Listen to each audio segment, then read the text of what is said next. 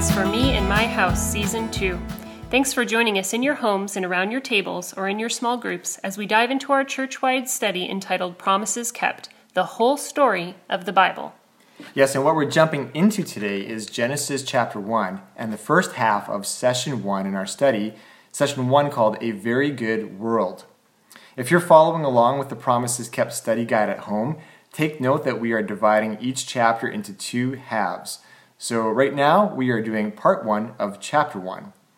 Okay, so everybody at home can have fun discussing this question on their own, but Lauren, here's the question for you. What is the most naturally beautiful or spectacular part of the world that you've seen, and how did you feel when you visited it? Well, I've always loved waterfalls and their majestic beauty. I remember going on camping trips with my dad and hiking into some amazing waterfalls in Washington State on Mount Rainier and around Lake Chelan. As a teenager, I had an experience I will never forget. I remember standing before a glorious waterfall and feeling like I was incapable of taking in the magnitude of its beauty. I was not able to fully take it in. I couldn't breathe in the fullness of the experience. It was a strange happening that I will never forget. But when I came to know the Lord, He drew my attention back to that experience, and I could see why I wasn't able to fully enjoy the fullness of the beauty. The reason is that the consummation of any joy is found in praise, and I was unable at the time to praise the Maker, to praise the Source, to praise the glorious One behind this glorious creation. So in other words, to truly grasp the glory of that waterfall, you needed to trace it higher up and further back, all the way to its true source. Right. Well, yeah, that's actually how our study begins. We're going to be looking back, way back, to the very beginning today, to the very start of world history, to the very first words of the Bible. And that is Genesis chapter 1, verse 1. In the beginning, God created the heavens and the earth. You know, here we have central affirmations of biblical Christianity, that which sets itself apart from all kinds of philosophies and other competing religions. This is contained in these three words in this first verse: beginning, God, and created. In homeschooling right now, my son is working on finding the main noun and verb in each sentence, and it is unmistakably clear here. The main noun in this first verse of the Bible is God. He is what this sentence is all about, and He is what all of Scripture is all about. It is not a book that is about us. It is a book about God, and we can't forget that. Okay, and so what do we learn about God from this? And the first thing that we learn is that He is eternal. It says, in the beginning. There's that word, beginning. Let's pause on that. We're told something here that's vital, something that's even maybe controversial, and this is that there was a beginning for our universe. And that's really the very name of this first book, what it affirms, that the universe was generated. It had a genesis, a beginning. The universe, the planets, and time itself came into existence at a starting point. And this reality of a beginning is of great importance. It begins to answer life's biggest questions, like how did we get here? And if we can understand how we got here, we can begin to understand why we're here and where we're going. And one result of a beginning, again, contrary to many philosophies, is that history is not going round and round on some kind of endless cycle or cosmic merry-go-round, right? Yeah, and your life is not simply on a cosmic hamster wheel, busily going nowhere, but it has a beginning, and that implies a story, a grand cosmic story that you and I have been written into. And if history has a beginning, it begs the question, how did it get started? Not from nothing, right? To borrow from Shakespeare, nothing can come from nothing. And even if we think we got here by chance, well, chance by definition would be something. And this just brings us back to the main subject in this verse and in all of life, God. And what did He do? He created. In the beginning, God created the heavens and the earth. He is the creator, and we are His creation. We are not the point. He is the point. He alone can tell us why we were made and what we were made for. Because we have a creator, we know that the world and all that is in it is not an accident. life has purpose. We are not the product of the blind process of chance. We are not cosmic accidents with no inherent purpose. We have a creator and a purpose. And it's clear in this passage that our creator God existed before creation. He has always existed. Nobody created God. He has existed eternally as Father, Son, and Spirit. And out of his overflowing love, he creates the world. And how does he do it? Well, in verse 3, we learn that he did it by speaking. But let's look first at verse 2. Verse 2, the earth was without form and void, and darkness was over the face of the deep, and the Spirit of God was hovering over the face of the waters. So just think what we have here before God speaks out of his creative genius. Before he gets into speaking into the world, we learn that the world that he made was first, without form. It was void, and darkness was over the face of the deep. So there was formlessness, emptiness, and darkness. Lauren, these are three of the most threatening ideas, isn't it? Mm-hmm. Ideas that scare us. I mean, think about it. Absolute formlessness. That's just absolute chaos. Emptiness. That is the worst sensation of the soul, right? An empty house, but not just an empty house or an empty bed or an empty garage, an empty earth. And darkness, that's a purely negative term. It's not the presence of something, but is the absence of something. So all we have here is this void. And then with four powerful words, light bursts through the darkness. Verse 3, and God said, let there be light. And there was light. And so how did God create? By the sheer power of his command. He spoke. This is amazing. His word is powerful. It is authoritative. He speaks and it happens. The same could be said about the word of God, our scriptures, the Bible. It is authoritative. It is his very word to us, and it is powerful and effective. Hebrews 4:12 says it is living and active. And just as God accomplishes his purposes with his spoken word in Genesis 1, he will accomplish his purposes through his written word as well. So God creates by speaking, and in the following verses, we get an orderly account of what God has made and how he's made it. Now, we believe these verses to be a literal account, 6 24-hour days to create the heavens and the earth. And the structure here is amazing. I love the symmetry of the days. The first 3 days speak of God forming the earth, and the last 3 days are God filling the earth. So the earth was formless, but on day 1 to 3, he forms them. And then they're no longer void because on days 4 to 6, he fills them. Yeah, it's remarkable. On day 1, he creates light. And on days 4, he fills the heavens with more light, the sun, the moon, the stars. On day 2, he makes sky and sea. And on day 5, he fills the sky and sea with birds and fish and sea creatures. And then on day 3, he makes dry land. And then on day 6, he fills the dry land with living creatures, animals, and humans. Here's a simple truth. Only God can make life. And only God can fill life. And all of this says so much about what God is like. He's powerful. He's orderly. He's creative. Just look at the symmetry of a snowflake, or the intricate designs on a gecko, the vivid colors of tropical birds, fiery sunsets, roaring waterfalls, amazing sea creatures, majestic mountains. Or, look at the golden pheasant, right, Lauren? We saw this bird called the golden pheasant at the historic O'Keefe Ranch in Vernon just last week. And it's also called the rainbow pheasant. And yeah, it was amazing. It was amazing. You got to go see this bird at the O'Keefe Ranch. And if you can't go there, Google it. That will be maybe almost as good. Yeah, his creation declares his glory. Psalm 19:1 and 2 says that the heavens declare the glory of God. The sky above proclaims his handiwork. Day to day pours out speech, and night to night reveals knowledge. Yeah, so God is orderly, he's creative. And in this short passage that is written here in Genesis, you know what we find in these verses? 5 times we find this phrase that when God created these things, that he did it according to its kind. That's an important phrase, according to its kind. I would encourage you to go to verse 11, go to verse 12, and go to verse 25, and you're going to find that phrase 5 times. But why did God keep repeating this phrase?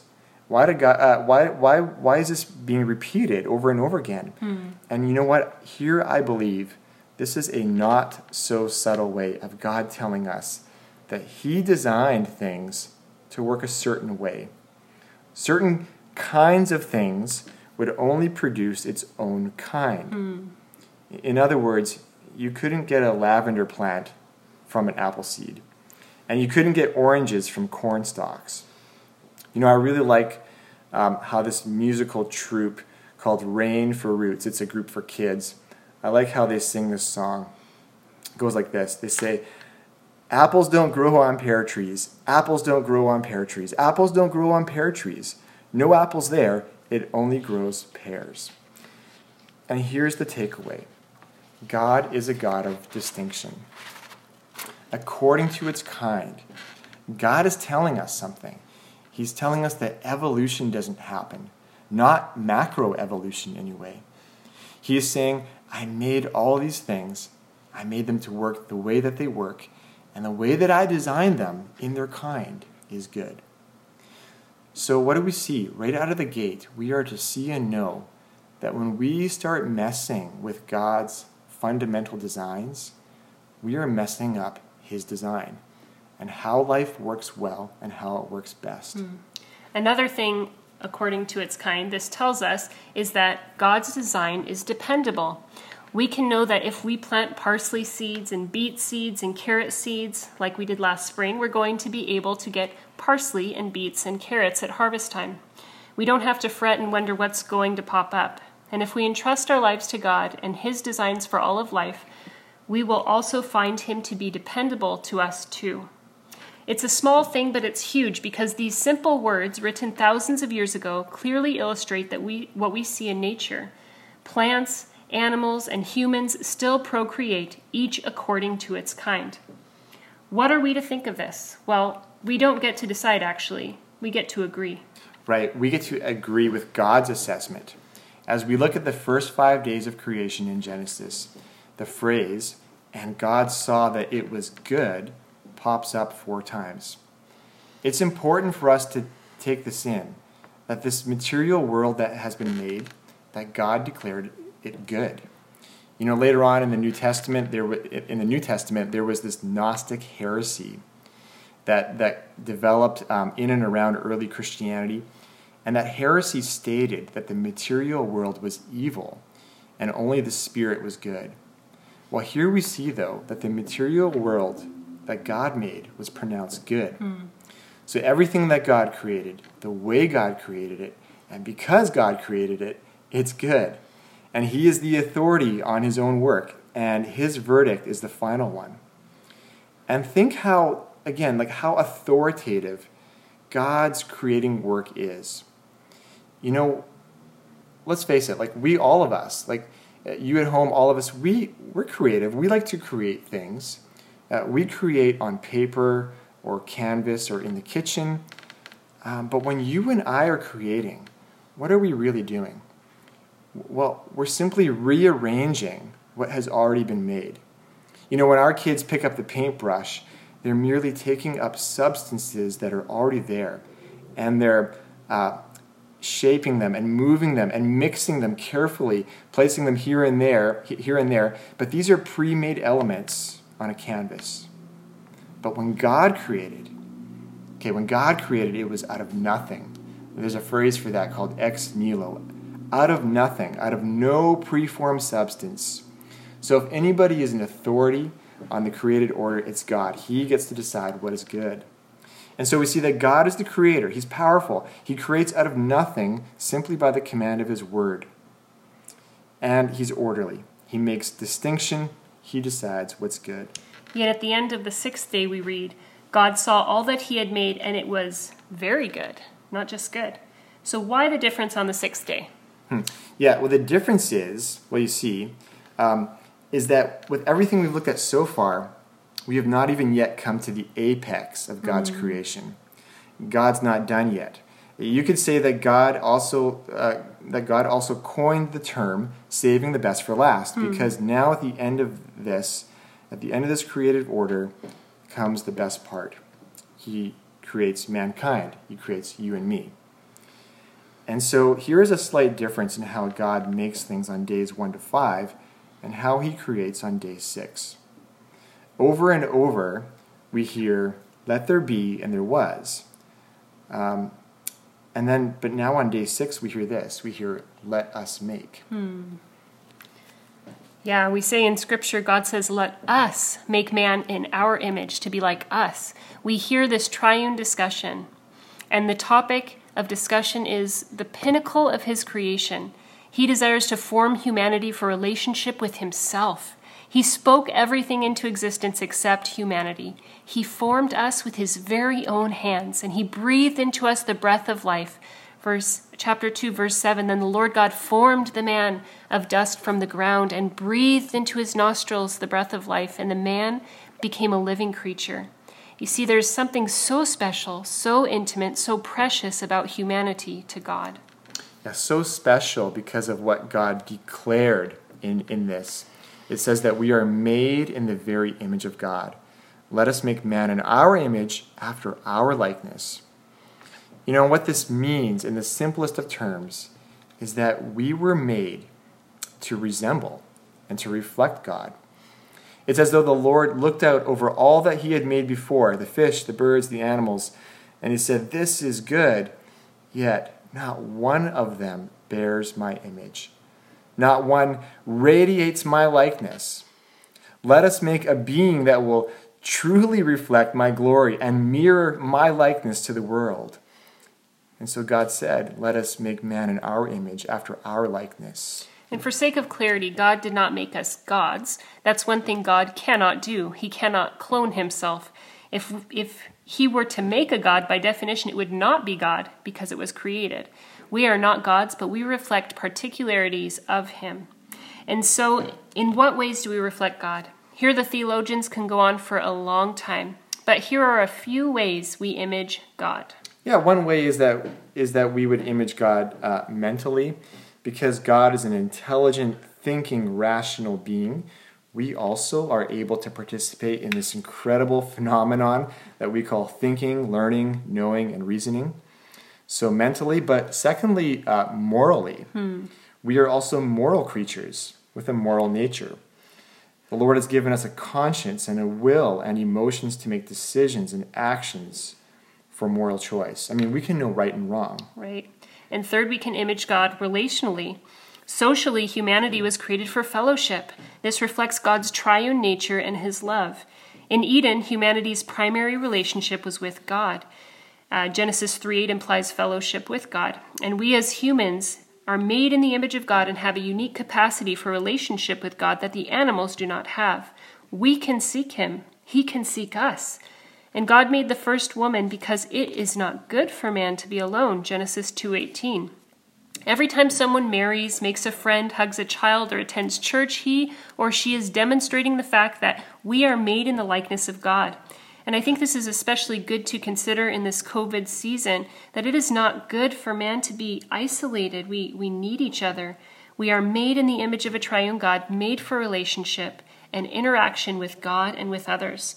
And so we are God's special work with a special capacity to be like him, to display his character, such as his holiness, his love, truth, righteousness, mercy, and beauty. Yeah, and maybe though we don't always feel like that's happening. And as we think about what is not right with our lives, this is a good picture to fill our minds with. That we're not really just empty cups that need to be filled up by God. Not nearly as much as we are broken mirrors. Broken mirrors that need to be put back together again so that we can rightly reflect who God is. And you know what? Here's the good news. That is exactly what the gospel of Jesus Christ does. The good news is that when God redeems an individual, he begins to restore the original image of God in that person. Okay, so that redemption is only available by God's grace through faith in Jesus Christ as our Savior. from the sin that separates us from God. But when we come to him this way, that restoration begins. That's why the Apostle Paul will say later on in Colossians 3:10 of Christians, he'll say, you have put off the old self, literally the old man. You've put it off with its practices and have put on the new self. Now check this out, which is being renewed in knowledge after the image of its creator. Colossians 3:9-10. And so this image of God, this Imago Dei, it's foundational and it's incredible. So now what are the implications for how we are to view and live life? And you know what? There's just so many. So here's a few. Right. We have dignity and worth. Every life matters. We are made differently than the rest of creation, and we are of greater value than, say, the animals. Putting your dog down is different than putting your grandmother with dementia down. Every human being has a special value, dignity, and worth. We would say that turtle eggs are not more valuable than human babies. Because we believe every person is made in God's image, we have a strong stance against abortion and for the unborn. A baby growing in the womb is not just a clump of cells, but an actual baby with a beating heart made in the very image and likeness of God. The theology of Imago Dei is what overthrew slave trading in history and was the fight of the civil rights movement. At the root of every confrontation of injustice is the fact that we are all made in the image of God and we are of immense worth regardless of race or gender. Every person matters. Sex trafficking and pornography are Imago Dei issues. We should care about them. No human being should be used and abused. Okay, another factor here is, next to dignity, is dominion. We have a unique position in God's creation. Chapter 1, verse 26b says this, and God said, and let them have dominion over the fish of the sea and over the birds of the heavens and over the livestock and over all the earth and over every creeping thing that creeps on the earth. You know, for a cross-reference, Psalm 8 is a beautiful poetic description of this as well. But what we see here is that we are made as caretakers of creation. We're managers, we're stewards. It also speaks to the reason why, you know, all of us are in a sense curious adventurers. We are granted permission to explore everything in creation, from under a telescope to a microscope.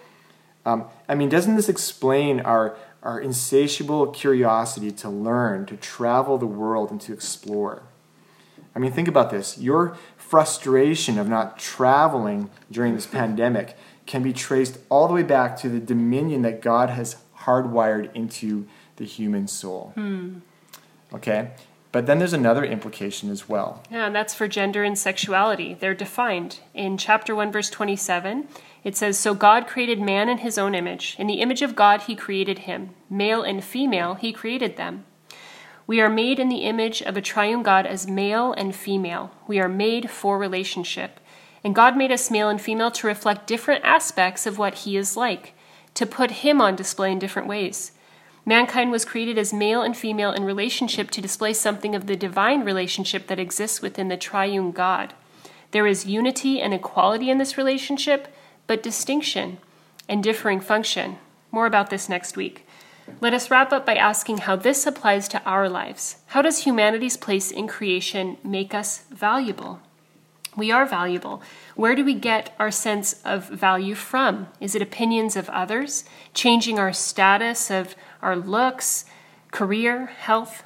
You know, it's amazing to me to think about the fact that the triune God, who existed in perfect fellowship with one another throughout all eternity, Father, Son, and Spirit, that this triune God had no need of us.